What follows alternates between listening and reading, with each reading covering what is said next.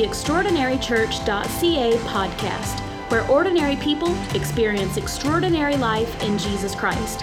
You are about to hear a message that will encourage you to become and experience all that Jesus Christ has for you. Are you ready? Open up your Bibles because something extraordinary is about to happen. One of the things that a lot of people are missing right now over the last couple months now of isolation and pandemic, one of the things that people like me are missing a lot are sports. And, that's difficult. One of the first things that went, our Raptors. I don't know if there's any Raptors fans watching right now. If you're a Raptors fan, just drop into the comments right now, we the North, because listen, we were having a great season. We didn't even have Kawhi anymore. And yet, even without Kawhi Leonard, we were winning games and we were headed for the playoffs. And then all of a sudden, this pandemic hits and we don't have any more basketball. And then my Blue Jays, I'm a Blue Jays fan. Any Jays fans out there? I don't know what to tell you to put in the comments, but listen, we had hope. They were talking about Vladdy and Bo and all these new players and how exciting the season was going to be. And they were at training camp, and then that was taken from us. And to all the Leafs fans, well, this may have been a gift from above. But anyway, I don't want to offend the Leafs fans right now. But listen, you may be saying, I cannot believe, who is this preacher that Pastor Akil has brought in? Who is this guy? Is this really a preacher who's coming in and talking about sports in church? Well, listen, I think I'm okay to talk about sports in church for a little bit because I'm pretty sure the Apostle Paul was a sports fan. In fact, a number of times in the Word of God, he actually likens the Christian life to various sports of his time. Let me give you a couple of those scriptures. 2 Timothy 2:5, for example. There he says, if anyone competes in athletics, he is not crowned unless he competes according to the rules. In 2 Timothy 4:7, he talked about fighting the good fight. And in 1 Corinthians 8:26, he talked about a fighter. He says, thus I fight, not as one who beats the air. He's not just wasting his time. He's in the fight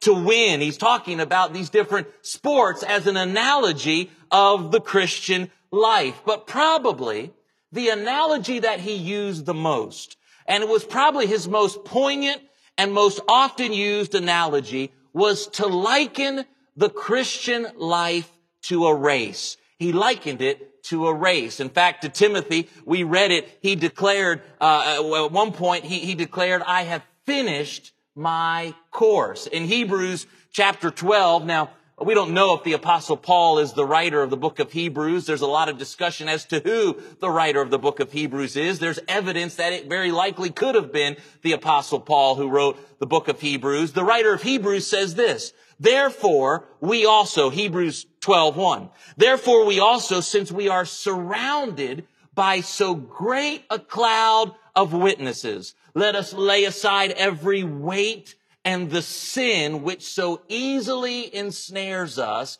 and let us run with endurance the race that is set before us. And then, of course, there's the scripture that we read at the beginning of this talk here today. Let me now read it from a different version, though, a little more modern vernacular, the New Living Translation. It's Philippians 3:13. And just listen to it. Maybe in this modern version, it will incite a little thought in your life. Listen to it in the New Living Translation. Paul writes in Philippians 3:13, no, dear brothers and sisters, I have not achieved it, but I focus on this one thing, forgetting the past and looking forward to what lies ahead.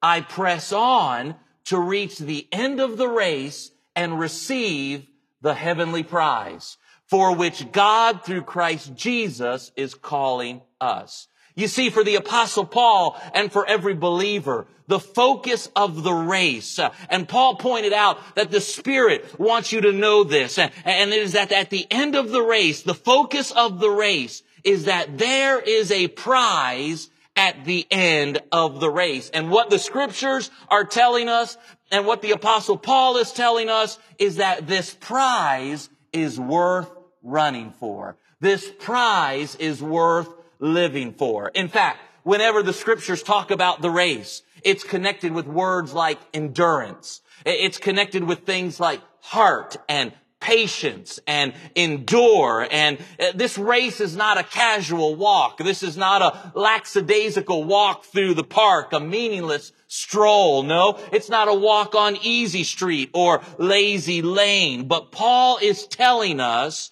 that it's not always going to be easy in the race, but it's going to take some stamina to live for the prize, He's telling us in this Word of God to give your very best in this life to claim the prize, to give everything you've got to claim this prize. Don't give up are the types of messages associated with the race. Don't quit, don't falter, don't fail, because there is a prize that is worth enduring for. And what will keep you through this life, as difficult as this life may be, what will keep you through this life is to keep your eyes on that prize. Let me look at another scripture here. 2 Timothy 4:7. Listen to it. Here Paul said, I have fought a good fight. He's coming to the end of his life and he says, I have fought a good fight. I have finished the race. I have kept the faith. He says, finally, there is laid up for me the crown of righteousness, which the Lord, the righteous judge, will give to me on that day. But look at this. This is important. This is why we're talking about the prize. Because the apostle said, and not only to me, but also to all of those who have loved his appearing. There is a prize that is given to those who successfully complete this race of life. But I have learned something that is confirmed in Scripture, that it is a passion for the prize that is a sign of the depth of our spiritual state. A passion for the prize is an indicator of where we are at spiritually. It is a desire to claim the prize of the heavenly reward that speaks to how real this whole religious Christian, this walk, how real this spiritual experience is for you. I read a book. It's called 10 Questions to Diagnose Your Spiritual Health. It's a very short read. Maybe you want to pick it up. It's by Donald Whitney, and it's a great book, 10 Questions to Diagnose Your Spiritual Health. And in that book, he made a statement that struck me. It stood out on the page, and one of the questions was about loving heaven and yearning for heaven. But this is what he said. He said, mature Christians are growing and they are groaning. Mature Christians are growing and they are groaning.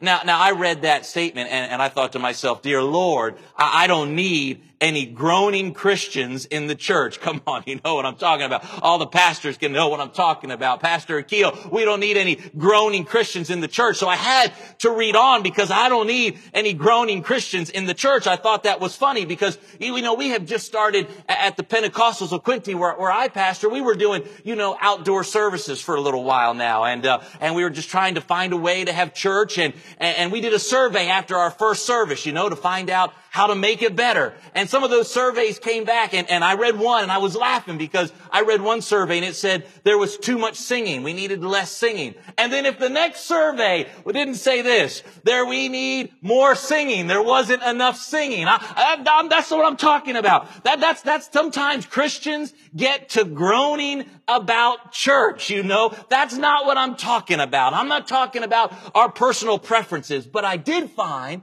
in the Word of God that there is a groaning that mature Christians have. Let me show you the scripture here. It's in 2 Corinthians 5:1. It says this. Paul writes again, for we know that if our earthly house, this tent, is destroyed, we have a building from God, a house not made with hands, eternal in the heavens. And look at what he says. For in this we groan, earnestly desiring to be clothed with our habitation, which is from heaven. This is not the only place he uses this type of language. It's in Romans 8:22 also. He says, for we know that the whole creation groans and labors with birth pangs together until now. Not only that, but we who also have the first fruits of the Spirit, even we ourselves groan within ourselves, eagerly awaiting for the adoption, the redemption of our body. There is within a mature Christian, there is within every Spirit-filled believer a desire for the prize. Listen to me. Some of you know what I'm talking about, because every battle with cancer that your family has gone through, it makes you desire the body without sickness that is promised in the Word of God. There's somebody out there, every tear that you have shed because of a broken heart or a messed up relationship, it makes you groan for a time when God will wipe away every tear from our eyes. Every attack on your character and every attack from people who thought you thought they should care about you, but yet they turned on you and they attacked your character and they attacked they attacked you personally. It makes you groan for a place where there is no more pain and there is no more sin and there is no more hurt. In fact, the longer that you deal with the difficulties of this life, growing Christians also grow within them a longing to be with Jesus.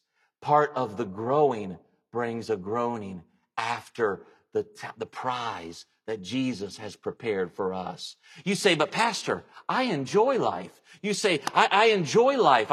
What's wrong with me? Because I actually enjoy my life. That's okay, because this is not an either or. Sometimes I think we believe it's either or. You know, this longing in your spirit for heaven, this longing in your spirit for the prize. It's not either you choose either to love life here or to love life in the eternal. That's not what this is about. In fact, at one point, Paul himself says he's torn. He doesn't know what to do. He's got mixed emotions because, listen, I'll just read it from Philippians 1:23. He says, I am torn between two desires. I long to go and be with Christ, which would be better for me. But for your sakes, he says, it is better that I continue to live. You see, Paul, he loved his friends. He loved his church family. He loved the church. He loved what God was doing. But there was still, even in his love for this life, there was a desire for the prize. There was a desire for the heavenly reward. I'm here to tell you, you can love life and still long for what God is preparing for us. You can love your life and love life here on earth and still have a desire for the better place that our Lord is preparing for us and for more of Him. And I'm here to tell you, if you can get your eye on the prize, it will keep you running in the race. I got to tell you, you say, how do you understand that? How did Paul have this desire for the prize the way he did? Listen, it is the Holy Spirit that reveals the prize. That is so important. This is why people who don't know Jesus, people who have not been touched by the Holy Spirit, they don't understand why we long for this prize. They don't understand why we desire this prize, because the prize is revealed by the Holy Spirit. Let me read this to you. In 1 Corinthians 2:9, why was Paul so passionate? Because the Spirit had revealed the prize to him. He said, however it is written, 1 Corinthians 2:9, what no eye has seen, what no ear has heard, and what no human mind has conceived, the things God has prepared for those who love Him. These are the things God has revealed to us by His Spirit. The Spirit searches all things, even the deep things of God. Let me explain to you how the Spirit reveals this to you. It is through the Holy Spirit that the prize and the beauty and the wonder and the awesomeness of the prize is revealed. For those of you that can remember a time when we used to have church together, and you can experience this in your home, but while you're worshiping the Lord, and while the worship team may be singing and leading us in songs, and you get lost in worship, your hands raised, you're lost in worship, singing those songs unto God. Maybe you can remember, or you've experienced it, where it seems like while you're worshiping Him, that the Lord literally lifts off your shoulders the burdens and the cares and the things you were worried about. In that moment, when you are in His presence, I believe that is as close to heaven as we can get here on earth. When the Spirit of the Lord has consumed you, and it is literally like you have forgotten the weight of your cares, the weight of your worries. It is like the Spirit literally lifts them off your shoulders. Do you know what that is? That's the Spirit revealing the prize to you. A time where there'll be no more hurt, where there'll be no more pain. Listen, my friends, if you have never been filled with the Holy Spirit, I want to encourage you. Make a note in the chat. Fill out the information form. Contact Pastor Akil or Pastor Sarah and get some more information on them about how to have a Spirit-filled and a Spirit-led life, because the Spirit, it reveals the prize. But the Spirit, it reveals the prize, but it also renews our longing for the prize. It renews our desire for the prize. In Acts chapter 3, right after the day of Pentecost, when the Holy Spirit was poured out upon God's people and the birthday and the beginning of the church, in Acts 3:19, Peter, he talks about times of refreshing. They are times when the Spirit of the Lord renews something in us, where it restores something in us. I'm talking about prayer times where God, He imparts that longing, that groaning for the prize in you again. Prayer where you are connected with God. Listen, you can't rush that. That can't happen against the clock. That doesn't happen just in a quick. This is where you linger and you enjoy just being in the Spirit and in the presence of the Lord. And when you do, it renews a longing for the prize in your life. The Spirit reveals the prize. The Spirit renews our longing for the prize. But the Spirit also reminds us to keep running the race. Keep running the race. I want to tell somebody today to keep running the race. Through the Holy Spirit, I want somebody to know, keep running it the best that you can. Keep giving it your very best. Keep getting closer to God and getting rid of the weights and the stuff in your life, the weights of sin. Keep doing better. Keep getting faster. Keep getting stronger. Keep growing and keep getting better. Keep getting up when you fall and just start running again. Keep living right, because you've got to keep your eye on the prize. And if you can keep your eye on this heavenly prize, your mind on the prize, listen to me, the silly things that happen here on earth will not bother you if you can get your mind and your eye on the prize that the Lord is preparing for us. You won't get distracted. The disappointments of this life won't destroy you if you can keep your eye on the prize of what our Lord is preparing for you. The silly things won't disrupt your run, because you've got a heart and a desire to claim the prize that our Lord is preparing for you. Amen. Amen. We need a renewal. We need a revival. We need a refreshing of the Spirit in our lives to renew us to claim the prize that the Lord has prepared for us. I read a story about Shun Fujimoto. He's a legend in Japan, and in the 1976, that's the year I was born, in the 1976 Summer Olympics, Fujimoto competed in the team gymnastic competition for Japan. In a quest for the gold medal, though, something happened, and he suffered a broken right knee on a floor exercise. But he refused to let the injury stop him. And because of this, he's become a legend in Japan. He wouldn't let that injury stop him. And so for the next week, he competed in his strongest event, the rings. His routine was excellent, and he astounded everyone by squarely dismounting from the rings in a triple somersault twist and landed perfectly on a broken right knee. When asked how he accomplished such a feat, when asked how he did it, he said this. He said, "Yes, the pain shot through me like a knife. It brought tears to my eyes, but now I have a gold medal and the pain is gone."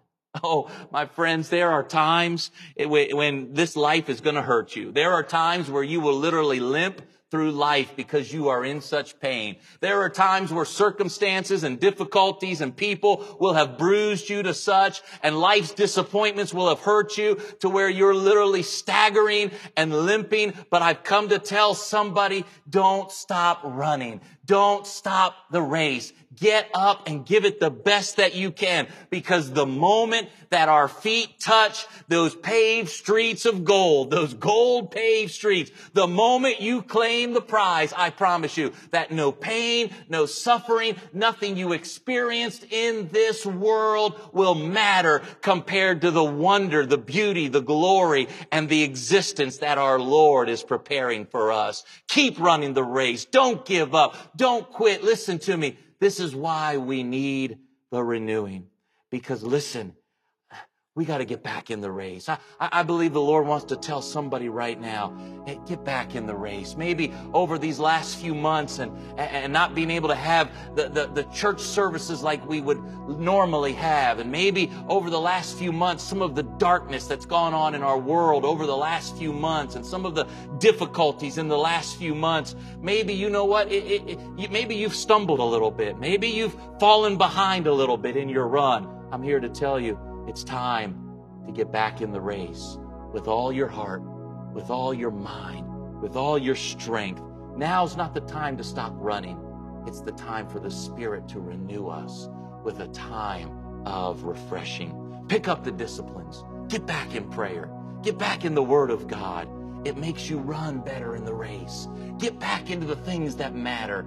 Because if the rapture were to take place today, and I don't know when, listen, if it were to happen though, when you make it there, when you claim the prize, that moment that you receive the prize, it will make the run worth it all. Any pain, any sacrifice won't matter. I know you may be hurting watching this. I know life may have even tired you out. It's been a rough and long few months. It's been a difficult and dark time. But I believe in your home right now, wherever you're watching, maybe you're in your office, maybe you're in your living room, maybe you're in your kitchen, maybe you're watching on a computer or on the screen in your living room. I do know this, that the Holy Spirit can give you the refreshing and the restoration and the renewing that you need right now. We all need a time of refreshing. Thanks for listening to our podcast. Join us next week for another message of hope and life in Jesus. If you like what you just heard, we hope you'll pass along our web address to all of your friends, extraordinarychurch.ca. We are a young church plant with a lot of people living an extraordinary life in Jesus. If you're looking for a way to become better connected to what God is doing, email us info@extraordinarychurch.ca. We'd love to hear from you.